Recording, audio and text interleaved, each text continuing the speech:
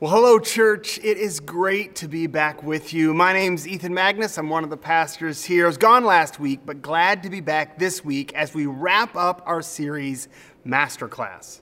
That means that next week we kick off a brand new series. It's called Love Does, and I hope you've already heard a little bit about it.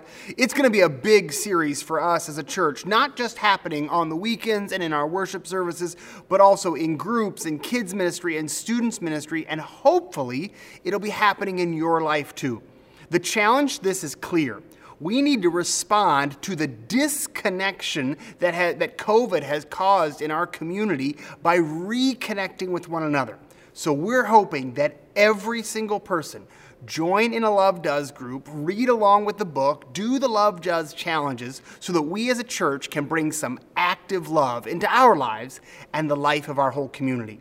The kickoff for that is next week. Groups start the week after that, so now is the time to jump on board and either join a group or start a group. I hope that everybody gets engaged with Love Does. But this week, we finish up our series, Masterclass. The principle of this series has been so simple.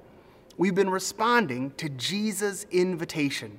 He says, listen, I know your life is burdened and I know your life is hard, so come to me. If you're weary and weighed down, take my yoke upon you and learn from me. So that's what we've tried to do in this series, to learn from Jesus. We've learned how to pray and how to vote. We've even learned how to mourn. And today, we learn how to worship. Now, the question of how to worship was a common conversation among God's people. The kings and priests asked, how do we worship? Not how do we sing or what should the service be like, but how do we honor God? David in Psalm 51 talks about his own sin and his confession of sin, and he recognizes that his sin forms a barrier to his worship. He goes to God and he says, God, open my lips and my mouth will declare your praise.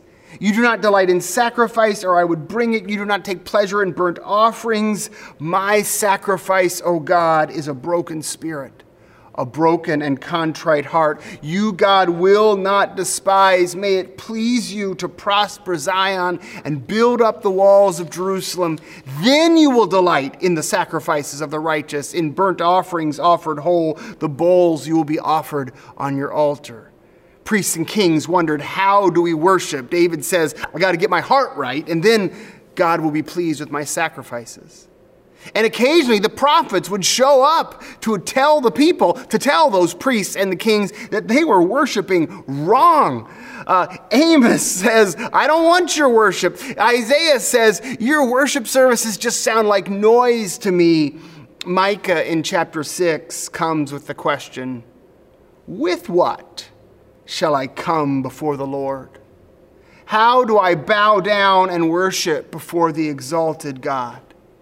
Shall I come with burnt offerings, with calves a year old? Would it please the Lord with 1,000 rams, with 10,000 rivers of oil? Shall I offer my firstborn for my transgression, the fruit of my body for the sin of my soul? He just says, how do I worship God? And then he answers his own question. He has shown you, O people, what is good and what the Lord requires of you, to act justly and to love mercy and to walk humbly with your God.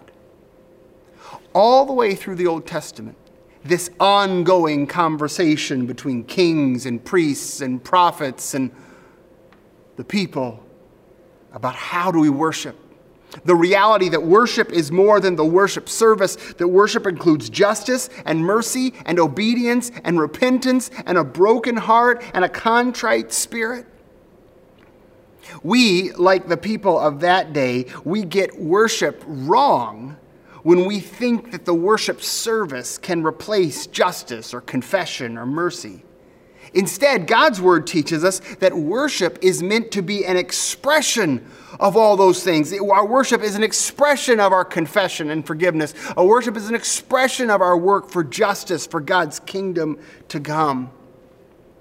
And I actually think that getting to reflect a little bit on how to worship God. Getting to learn from Jesus how to worship God is actually one of the gifts of these disrupted times.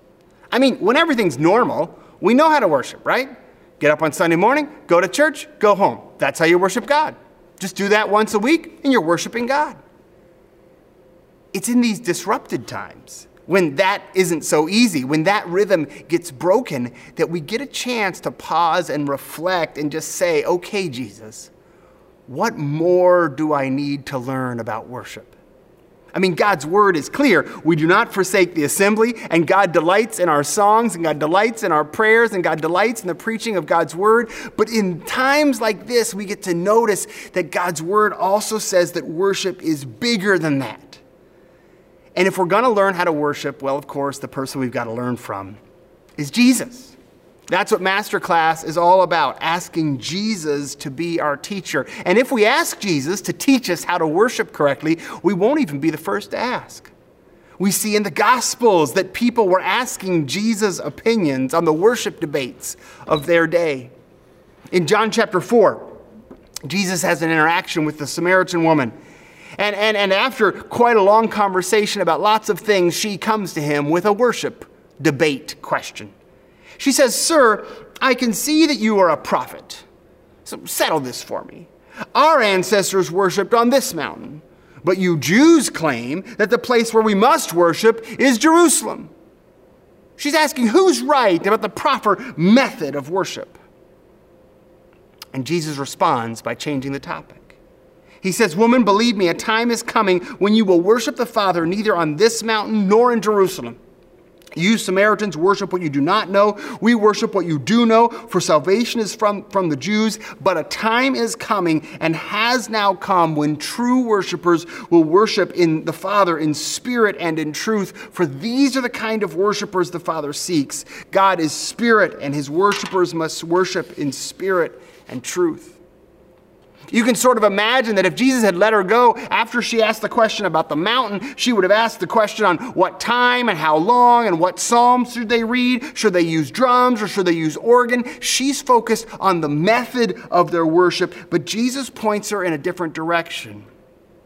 He says, if you get yoked up with me, you're going to think about worship differently. And that, of course, is how we want to learn about worship. We've had this yoke with us throughout the whole series. It's a goat yoke. Put two goats in, and one goat here, and together they would get the work done. And that's the invitation Jesus says. Stay yoked up with me. Live your life yoked up with me. And today the invitation is to worship yoked up with Jesus. Because that's how you learn worship. You learn how to worship by going to church with other people. Sitting next to them in the pews and watching what they do. How do they take communion? When do they take communion? Do they pray first or take communion first and then pray? Do they sing loud or sing quietly? For me, I learned how to sing 4-part harmony sitting in the pews with my parents. I learned how to find scriptures in the Bible sitting in the pews with my parents. I learned how to not fidget, sit still, and be quiet for a long sermon sitting in the pews with my parents. In fact, one of the things I kind of like about this COVID season is how many families we have that are worshiping together, whether they're at our outdoor services, under the pavilion, in their cars, in their living room. I love that, but what a great opportunity to teach how to worship. Because that's how we learn from Jesus. We learn from Jesus by being with Jesus. And always, when you're yoked up with Jesus, trying to learn from Jesus, you always learn the same kind of thing. You learn a lesson that is simple and also challenging. And that's how we're going to learn from Jesus today. Learning how to worship. Now, just to be clear, we're not learning how to sing or how to take communion. We're definitely not learning how to listen to a sermon. No, what we're learning from Jesus is how to have a life of worship. We're going to learn this lesson from one of the most significant teachings he ever gives. It's recorded in all the Gospels in different ways, but in Mark chapter 12, we hear this conversation. One of the teachers of the law came and heard them debating. Noticing that Jesus had given them good answers, he asked, of all the commandments, which is the most important? The most important one, Jesus answered, is this: Hear, O Israel, the Lord our God, the Lord is one. Love the Lord your God with all your heart, with all your soul, with all your mind, and with all your strength. And the second is this: love your neighbor as yourself. There's no commandment greater than these. This short answer from Jesus gives us two of our four core values here at FCC. Love God and love everyone. And today I want to look at that first commandment, because that is our guide for how to worship. Love the Lord your God with all your heart, soul, mind, and strength. We talked earlier about how we have a lot of families worshiping together, either in our drive-in services or in the pavilion or online. Kids, I want you to remember these four things: heart, soul, mind, and strength. So I've invented a little dance if it helps you, okay? This is it. These are the motions, so we're going to do these. We love the Lord our God. Try these with me, kids. With all our heart, with all our soul, with all our mind, with all our strength. Our heart, point to your heart. Our soul, hold your arms out wide. Our mind, and our strength. This, Jesus says, is how we worship. If we want to worship in a way that the prophets would not condemn, we're going to focus more on our heart, soul, mind, and strength than we are on what the music sounds like or how loud it is or what kind of song we sing. Let's talk a little bit about what we mean about these four ways of worship. To love the Lord your God with your heart. The word heart, we kind of limit that just to be about our emotions when we talk about our heart.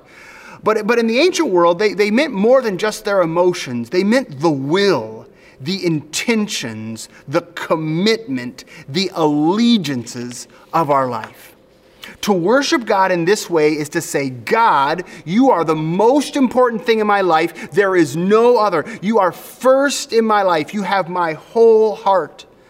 The psalmists do this again and again. We see psalms that begin like this: I will give thanks to you, O Lord, with all my heart. The whole thing, not part of my heart, but all my heart. Psalm 9, I'll give thanks to you with all my heart. I'll tell of your wonderful deeds. I'll be glad and rejoice in you. I will sing the praise of your name, O Most High. Psalm 138, I will praise you, Lord, with all my heart. Before every other God, you see, you're my first allegiance. I will sing your praise. I'll bow down toward your holy temple. I will praise your name for your unfailing love and your faithfulness. To worship God, to love God with your heart, is to have God, let God have first place in your life. Your first love, your first allegiance, your first hope, your first gratitude. The second instruction from Jesus is to love and worship God with our soul. Soul's a funny word. We use it all the time, but it's kind of hard to define. What is our soul? Well, again, when ancient Hebrew used this word, it's also the word for breath. It just means yourself, your life, your everything, your you. So I'm going to love God with my emotions and my will, but then to love God with my soul, to worship God with my soul, is just to say all that I am, all that makes me, me. Romans chapter 12 gets at this kind of worship when it says this: Therefore I urge you, brothers and sisters, in view of God's mercy, to offer your lives as a living sacrifice, holy and pleasing to God. This is your true and proper worship. So if you want to worship God today in a way that honors God, it'll be more than what you sing, it'll be what you do with yourself. And if you say, myself is yours, God, I offer my whole self as a living sacrifice, Romans says that is true and proper worship. Third, Jesus says we're going to love the Lord our God. Where were we? Heart, soul, life, mind. That's next. Love the Lord our God with our mind. Hebrews 3 puts it this way: therefore, brothers and sisters who share in the heavenly calling, fix your thoughts on Jesus, whom we acknowledge as our apostle and high priest. Philippians 4:8 puts it this way: finally, brothers and sisters, whatever is true, noble, right, pure, lovely, admirable, excellent, praiseworthy, think about such things. Part of worship is what we decide to think about, what we decide to attach our minds to. This is such a practical thing for so many of us. In Psalm 51, David says, I can't even worship you right now, God, because my thoughts are so corrupted and my life is so full of sin. For many of us, the first thing we need to do to genuinely worship God is to worship God with our minds, because we have been thinking about things and directing our minds, fixing our minds on things other than God. And part of our worship is what we do with our mind. Finally, love the Lord your God with all your heart, soul, mind, and strength. Again, this is what the prophets had to mention the most often. Again and again, the prophets show up at a worship service that's beautiful. The songs are well written and the singers are on key. The musicians know their parts and the preacher was fantastic. And yet the prophets proclaim, you are not worshiping God with your actions. And if your actions don't worship God, all these worship services are a waste. And Jesus teaches the same thing. We love our God with not just with our hearts, our emotions and will, not just with our minds, our thoughts, not just with our soul, ourselves, but with our actions. Micah says he's shown you how to worship God. Do justice, love mercy, walk humbly. David says, I know how to worship you, God. I just need to repent and obey. These are acts of worship. And what we see in Scripture is that whenever God's people try to worship God without the fullness of heart and soul and mind and strength, the prophets show up to condemn that partial worship as false worship. That's the message of God's word. Partial worship, worshiping God with our words but not our actions, or with our actions and not our words. Partial worship is false worship, God's word says. So, if you're yoked up with Jesus, he'll want to teach you how to worship. And when he does, he'll teach you these 4 things.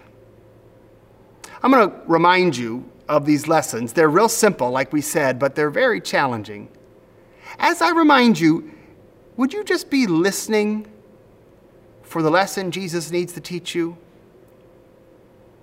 Where is it today that Jesus needs to prod you and pull you? Where would the yoke tug you just a little bit? Because you have forgotten some part of the fullness of your worship. Because if you're yoked up to Jesus and he says, come worship with me, he's first going to say, but you'll need to worship with your heart. All your heart belongs to God as your first love and only allegiance. He'll say, come worship with me, but you need to worship with your soul. That is your whole life, all that is you, every breath that you take offered as a sacrifice to God, every part of your life offered in obedience to God, for that is what true worship requires. Jesus would say, come worship with me, but you'll need to worship with your mind. Take every thought captive for Christ. Fix your thoughts on me. Whatever is true, good, noble, pure, lovely, excellent, praiseworthy, think on these things, and those other things you have allowed to infect your mind and you've allowed your thoughts to fix on, those distract you and pull you away from true worship. Jesus is saying to you, come worship with me. But to do so, you'll need to worship me with your strength. It won't be enough to go to church. If you want to really worship God, it's not enough to go to church. We must be the church. We must enact justice and mercy and compassion and love and sacrifice and obedience and purity. This is how we worship God with our strength. Today, as our service continues, we're going to have a chance to talk to God about worship. To worship God, actually, in these 4 ways. To meet God with our heart and mind. And to be challenged by God to worship with our soul and strength. In just a minute, Nathan is going to lead us through an exercise of worship. There'll be prayers and scripture and song kind of all wrapped up together. A time for you to make a commitment and to encounter God and commit to real worship as Jesus teaches us. Along the way, there'll be times where Nathan is leading us, and there'll be times where he invites you to speak a word of scripture along with him. I hope you will participate in that. I know it can be weird kind of through the online worship, but it's worth it. When it's your turn to read the scripture aloud, read it aloud, do so, engage. Let these words become your words of worship. There'll be space for your own prayer and your own words. Listen for the voice of God. Where do you need to grow? Right now, in this season, what do you need to learn? Do you need to learn to love God more, worshiping with your heart? Do you need to learn to know God more, worshiping with your mind? Do you need to learn to sacrifice your whole life, to offer your whole self and soul to God, worshiping with your soul? Or is it the worship of strength where you need to grow right now? Listen to God's Spirit. And all of us, as God's people, called to worship, will join together to worship God with our hearts and souls and minds and our strength.